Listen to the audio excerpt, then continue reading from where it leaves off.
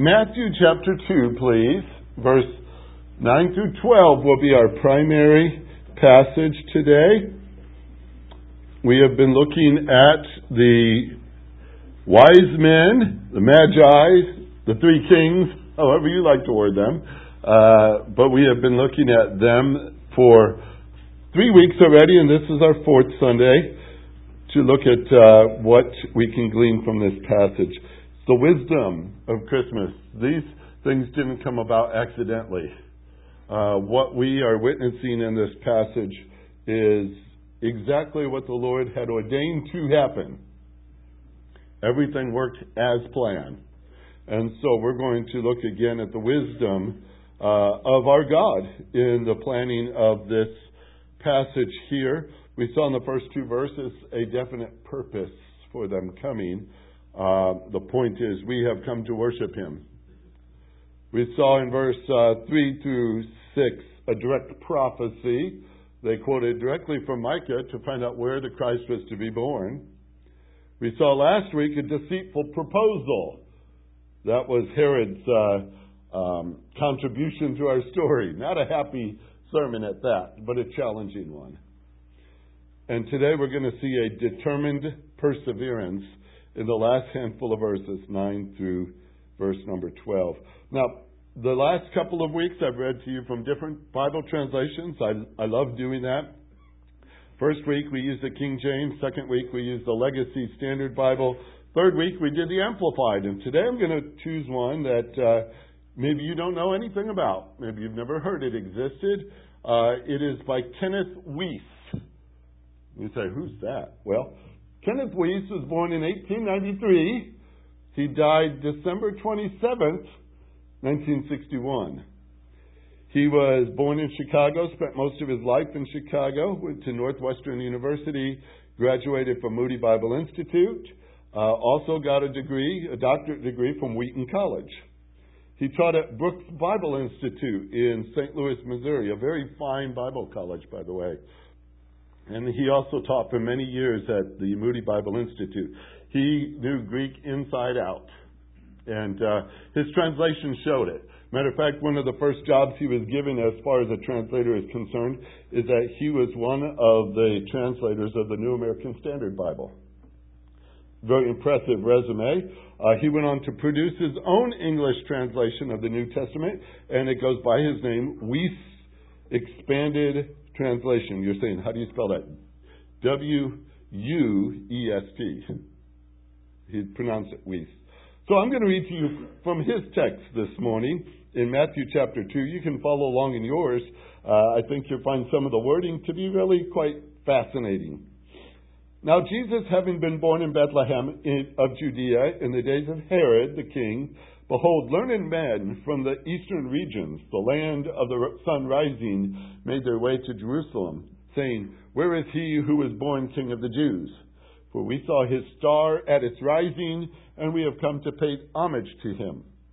And the king, Herod, having heard, was stirred up and irritated, and all Jerusalem with him, and gathered together all the chief priests of the people, and the men of the people learned in the sacred scriptures. He went to inquiring of them where the Christ should be born. And they said to him, in Bethlehem of Judea, for thus it has been written through the prophet, and is on record.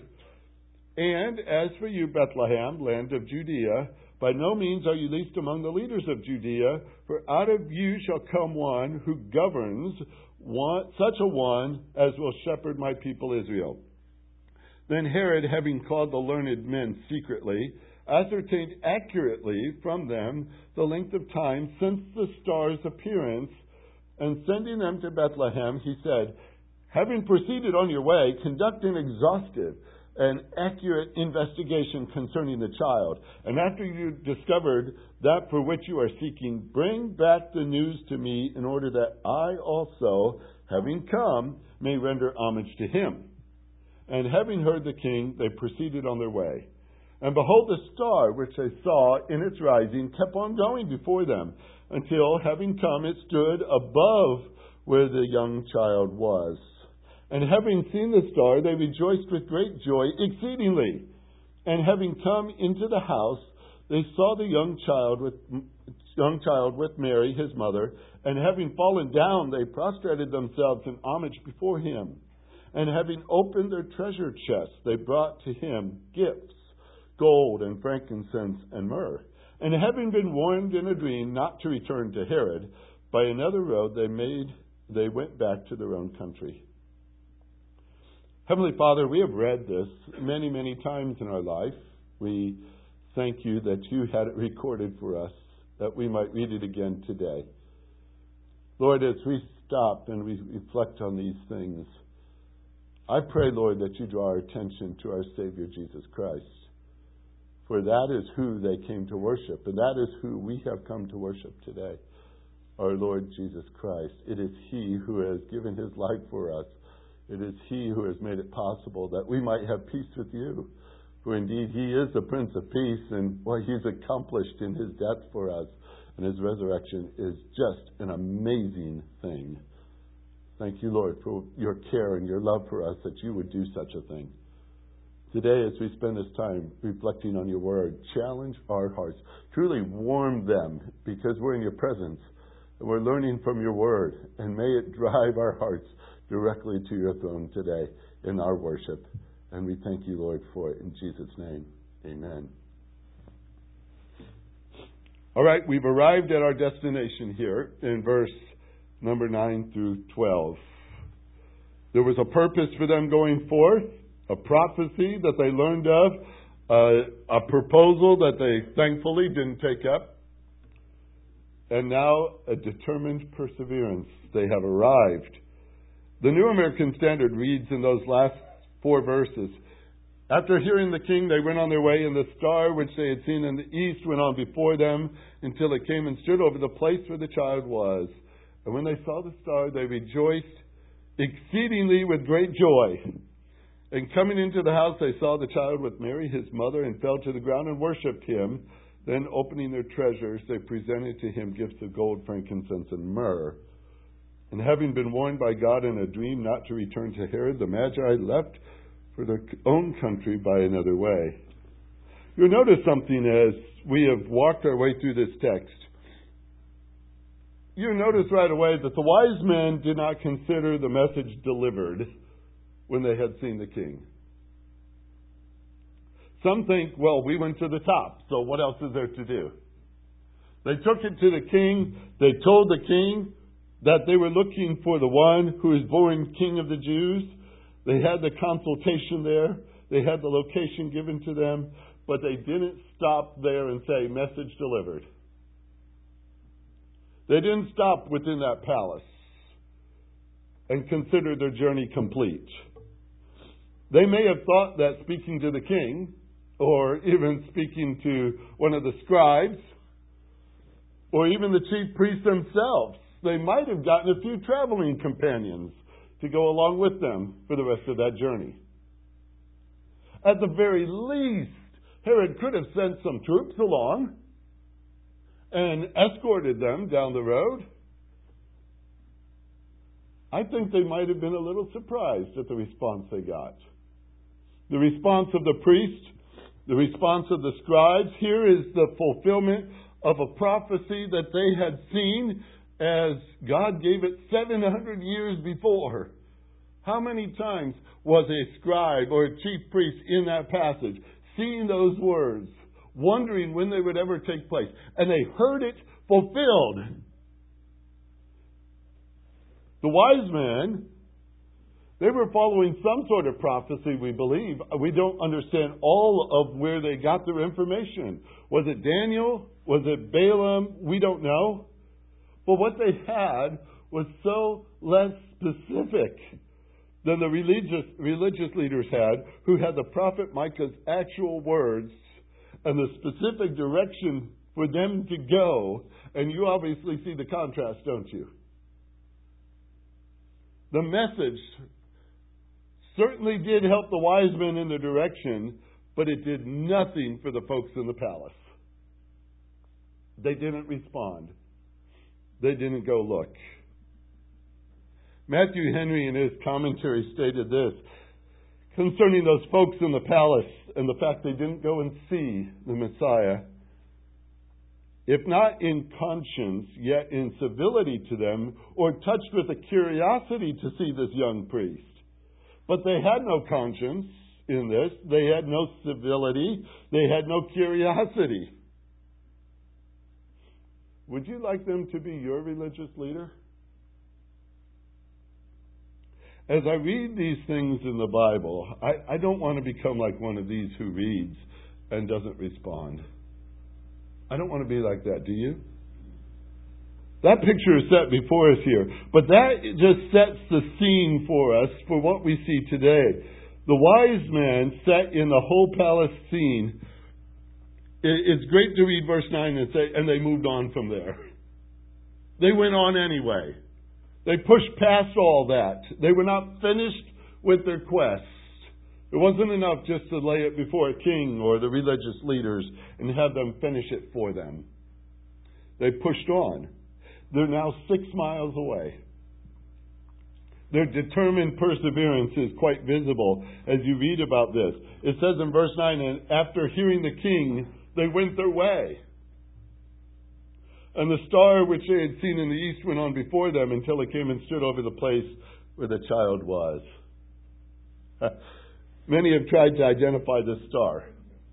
You might have seen videos that people have put up of this is the Bethlehem star and all these investigative techniques that people have used to try to track it.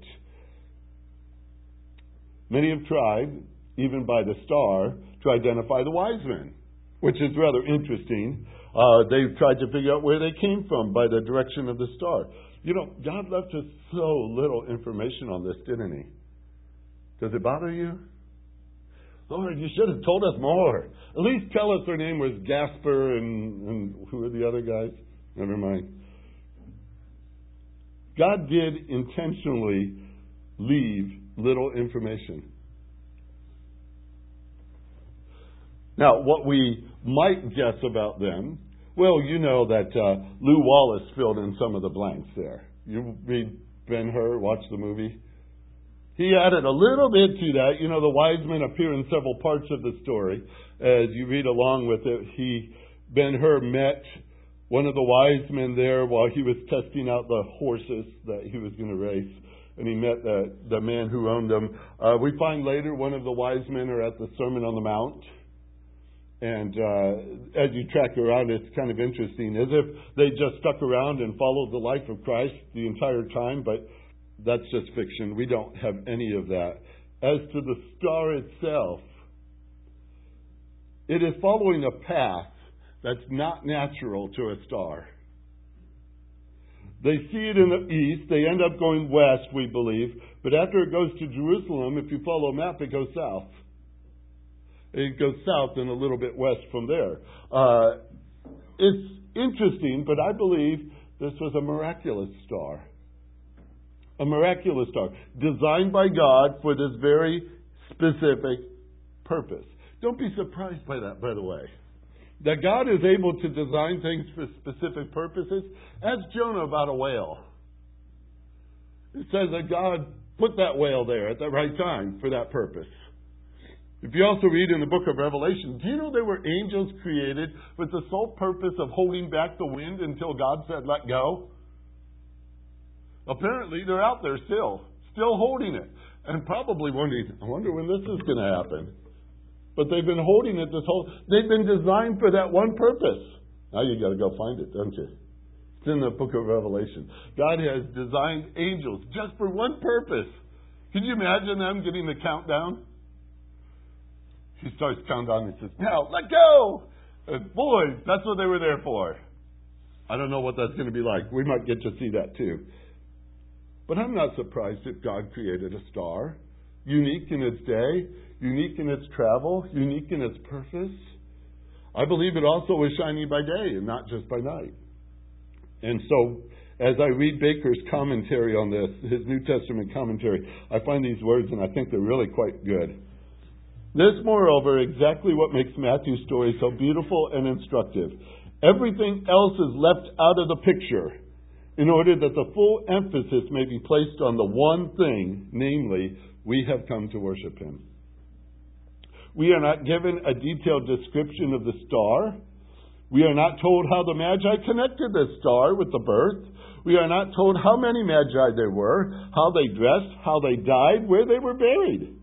All that and much more is purposely left in the shade in order that against this dark background the light may shine forth all the more brilliantly.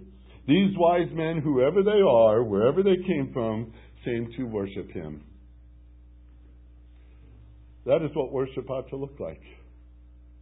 In our day today, folks, you probably know, it seems that worship services are designed to glorify the worshiper rather than the one who is to be worshipped. This star led them intentionally to Jerusalem. If you follow its path, it went there first. That's where the wise men walked in on the palace. They were probably shining by day and by night, and it says that even when they left the palace, the star, which they had seen in the east, was still moving before them. And it stood over. It stopped. Now there's a unique thing about a star. It stopped. Natural stars follow a course and continue to do so. This star stopped over one place where the child was. And think of it this way as well. Generally, if a star is bright enough to shine down on us, it doesn't just hit one house in the neighborhood. It lights up the whole town. It lights up the whole city. This star stopped over one house. You may think, well, why is it necessary for the star to continue to lead them after all? They had been given the prophecy, right? He was to be born in Bethlehem. But what it didn't say was, which house? So they did follow. They did follow. And we give them credit for their determination. But notice something. They're just mere followers. They're following. It is God who led them to that determined place in a determined manner. It's God who wanted them to travel, however far they traveled. It was God who wanted them to see this child. It was God who led them. How many times have you seen either on a Christmas card or a little posting on a Facebook page or something, wise men still seek Him?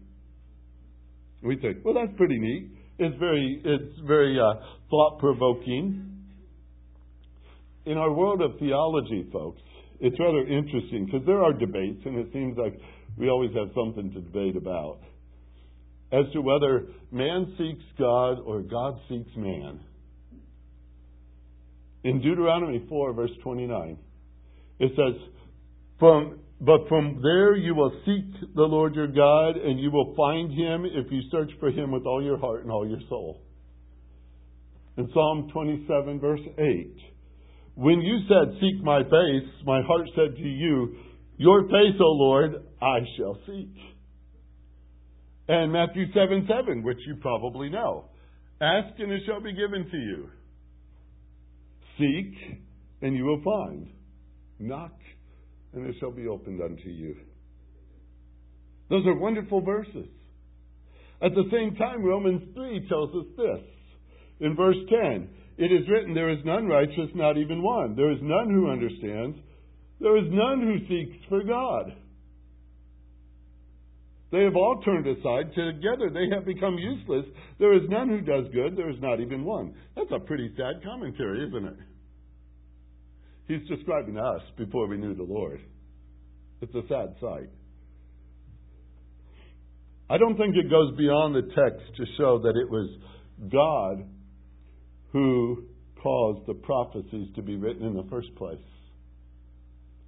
It was God who created the star. And it was God who was this child in the manger. God is the initiator of our story. All the way through. It was God's determined perseverance to bring them to this place and to this time. God did that. If He hadn't moved, if He hadn't done all this, we would not have a holiday to celebrate, would we? Nor would we have had a Savior. It was God who initiated it all the way through. And I know each of us have a story to tell when it comes to how we came to know Jesus as our Savior. I love listening to the different stories. God has a unique way, a creative way of bringing so many of us with different experiences to come and know Him. Some of you have been saved at a very young age. And I rejoice over that. Some people say, but I don't have much of a testimony. Oh, thank the Lord for that. I mean, the reality is what? It's a miracle you're saved. I think that's pretty worth, mentioning. But some people, they're much older in life before they came to know the Lord. The Lord took them through some pretty incredible events to draw their attention to Him. And I love listening to all those different stories. But we do have one thing in common. No matter how you tell the story, first it is, faith comes by hearing, and hearing by the Word of God. Who initiated it? He did. We also have understood that as God is the initiator of all, He determined to send His Son. Do you realize even before the world was created? That astounds me. You'll find that in Scripture. God had this plan long before this world had even existed. Before man had even sinned, God had the plan. Before you were born, God had the plan. Our Savior came nearly 2,000 years before this day today. So when you cut it up and match it up and think it through, no matter what, our faith is anchored to something God had done in the past. God has already accomplished.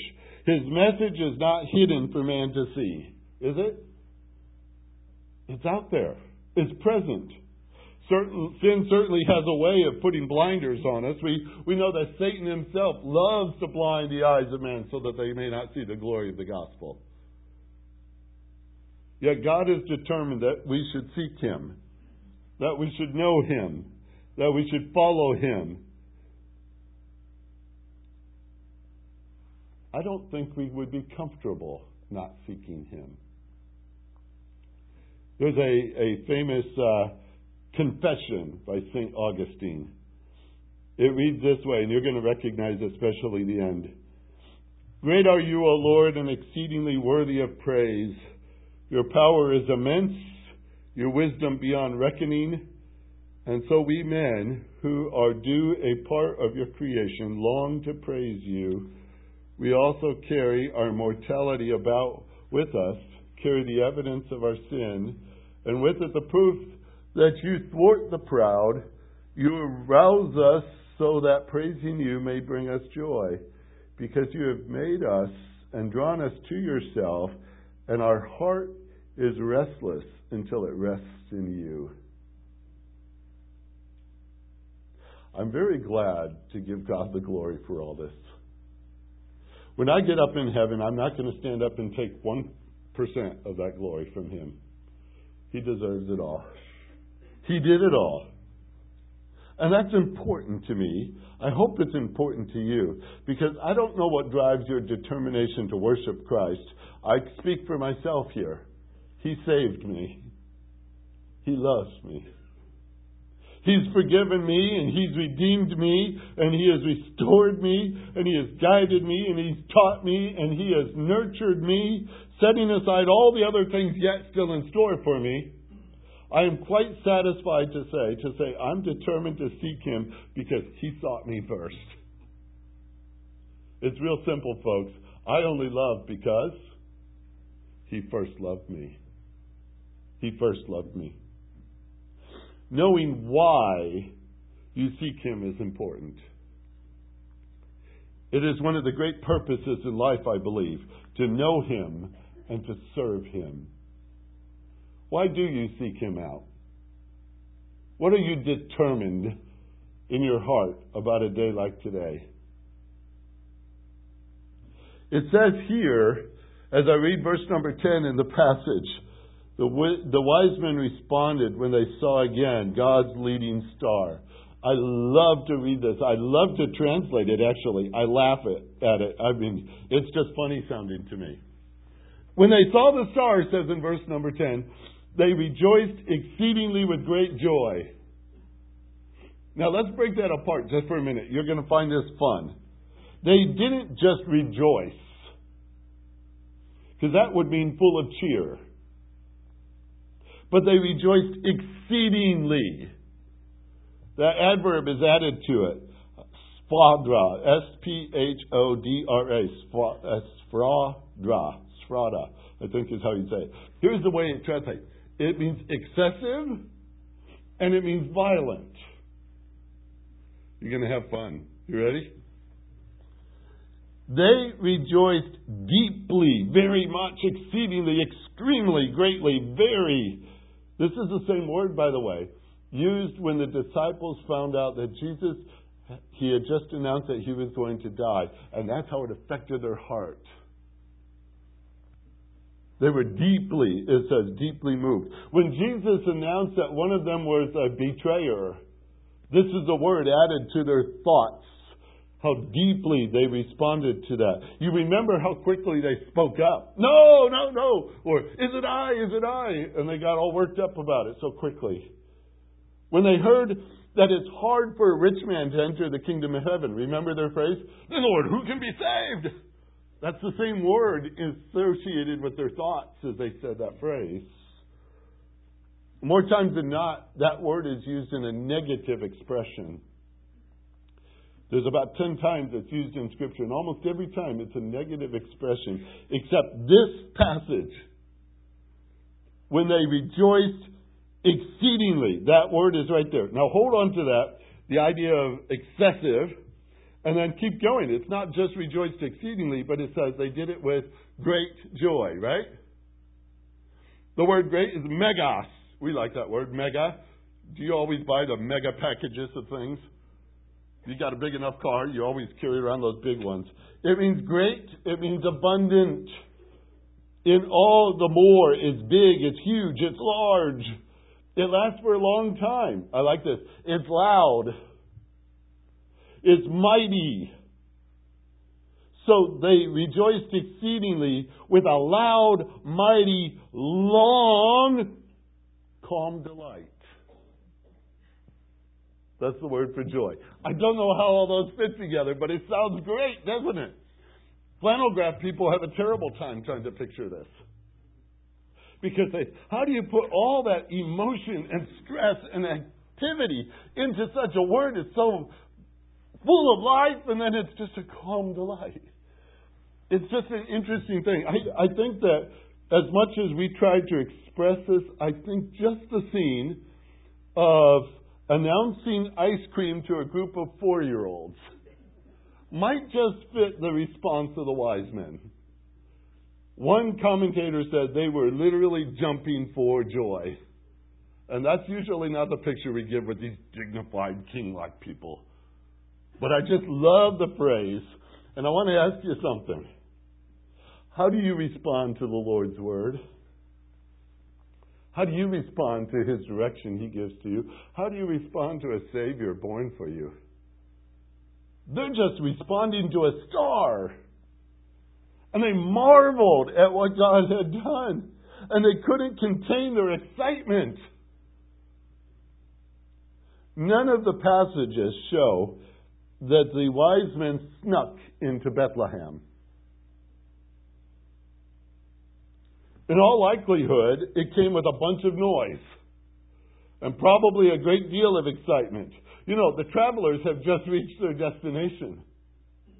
The one they had been thinking about and looking for, they were about to see. How do you think they felt? They didn't pause to give a spot on the local network news. They didn't seek out the mayor of Bethlehem. They went to the house. And they found the child, and they fell to the ground. First thing. Fell to the ground, and they worshipped Him. That is a deliberate perseverance. Remember, the center of this whole story is the Savior, not the trappings around it. It wasn't about Jerusalem. It wasn't even about the town of Bethlehem. It was about the Savior. It wasn't about the star, because the star turned off, apparently. They didn't have it anymore. But they didn't worry about that, did they? It was the Savior they came to seek. It doesn't even matter what day it was. We don't know what day it was. We celebrate it on this day because we need a day to celebrate it. Whether it's this day or another day, I don't listen to the debate so much because I like the fact we have a day that we worship our Savior and thank Him for coming in the first place.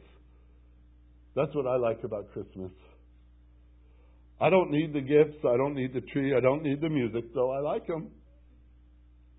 I don't need all those things. And I'm not belittling the festivities. It's a beautiful way to proclaim the message. I love that. But it's all about worshiping Him, isn't it? It's all about worshiping Him. I believe God has made us to be worshipers. And especially worshipers of Him. Too often, and maybe just for too long, we've had someone or something in place of Him. But if you know Him today, be thankful that He brought you to Himself. Where would we be if God hadn't initiated all these things? Where would we be? He broke our chains, we say. He tore open the cell doors. He brought us out of the night. He put us into His light. He has set us free. He's given to us a name. He's given us the right to be called the children of God. He has given to us a place in heaven. He has given to us eternal life in Jesus Christ. Shouldn't we, of all people, be determined to give Him praise? Shouldn't that be what we will persevere in? If all our stories can be combined and all our journeys be put together, as different as they all should lead to one place, and that is at the foot of Jesus Christ. That's what we're here for. To worship Him. To serve Him. To love Him. There's a Christmas song that we've sung so many times about the angels from the realms of glory. If you go through the verses of that, the first verse, it's the angels really calling you out to come and worship. And then the second verse, the shepherds are calling out, come and worship. In the third verse, it's the sages calling out, come and worship. And then at the very end, it's the saints. And some people think it might be people in heaven, or maybe it's angels. We don't know. But the saints are calling out that you come and worship. The chorus is the same in all the cases. Come and worship. Come and worship. Worship Christ, the newborn King. I love the destination. I love their determination to get there. They could have been easily sidetracked by Herod. They could have been discouraged along the way. They could have thought, this star, is it really real? They could have doubted. There's a lot of things that could have happened, but the text says what did happen. And they came into the house and they saw Him and they fell down and worshiped Him.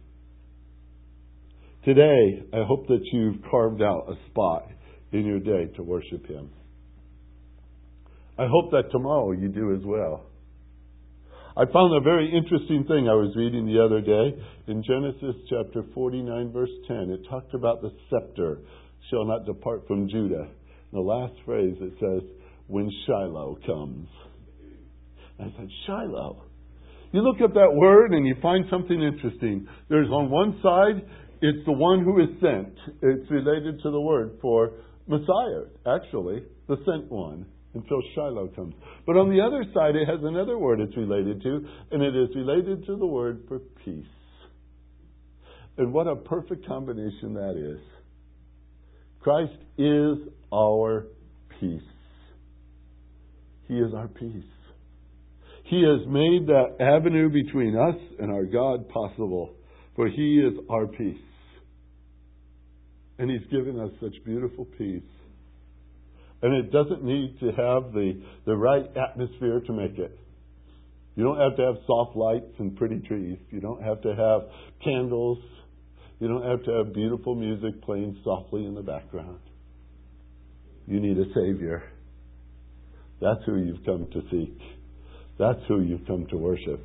A Savior, the Lord Jesus Christ. He is our peace. Is He your peace today? That's not just for a holiday, folks. That's every day we need Him. Is He your peace? Do you know that Lord Jesus Christ is your Savior? I want you to understand that that's important. That's a big question. We raise it again to you today. Do you know Jesus Christ is your Savior? That's why He came to save you. That's what the angel said. The city of David, a Savior is born, who is Christ the Lord. A Savior is a great thing. My Savior is a fantastic thing. Change one little word in front of it and put the word my. Can you do it? My Savior. Well, we need saved. The Scripture says, as I already read from Romans chapter 3 a little bit, there's no hope for us otherwise. For all of us have sinned and fall short of the glory of God. All of us are sinful beings. We need a Savior.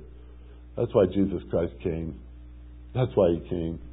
God, determined in His love, demonstrated that love toward us in that while we were yet sinners, Christ died for us. Do you know Him? Do you know Him? Don't let this day go by. Don't even let this service go by. If you don't know Him, make it right today. Talk to Him. He is so eager to bring salvation to you. That's why He came and lived. That's why He died. You think He's going to hold that back? It says, call upon my name and you shall be saved. You can talk to Him right now. Even while I'm talking, believe it or not. You can talk to the Lord Jesus Christ right now. You can know Him as your Savior. I hope everybody leaving this building today has that settled in their heart. That's who we worship today, folks. And that's our determined purpose, isn't it? Our purpose and our perseverance is tied to a Savior, the Lord Jesus Christ. Do you know Him? Heavenly Father, we bow before you today, so thankful for what you have done. So thankful that you sent your Son. So thankful that you loved us even while we did not deserve that. You loved us. You gave. At the right time, our Savior was born. At the right place, you put Him in that house. At the right time, the Magi appeared. You led all these things, Lord. You orchestrated every single bit of it to show us that you care about us too. That your design is at work. And what you do is marvelous. You deserve the worship and praise today. There's no doubt about that. As we humble our hearts, as we look again at this story, this Christmas story, we thank you, Lord, for what you have done. Our Lord Jesus Christ, for taking on flesh and dwelling among us, for walking among people like us, to see the sin that was destroying our lives, destroying our relationship with the Father, destroying our futures forever, and you did something about it. You took our place on a cross. I praise you, Lord Jesus, for saving my soul. There are so many here who echo that same thing. We thank you for that. And if there's anyone here today, Lord, you're the only one who can save. Draw them to yourself right now. If they need to know the Savior, show them that you're their Savior, that you will save them if they call upon your name. Lord, do your work in our midst. Change our heart forever, we pray. And for those of us whose hearts have been changed, whose life direction is now going to the Father, someday we'll see Jesus Christ Himself, and we too will fall down and worship Him there. May our knees be ready. May our tongues be loose. May this day just be practice in worshiping you, Lord. We long for the day when we shall see you, and we hope it's soon. But until then, we will be determined to praise you, to worship you, to rejoice in what you have done. Thank you. In Jesus' name, amen.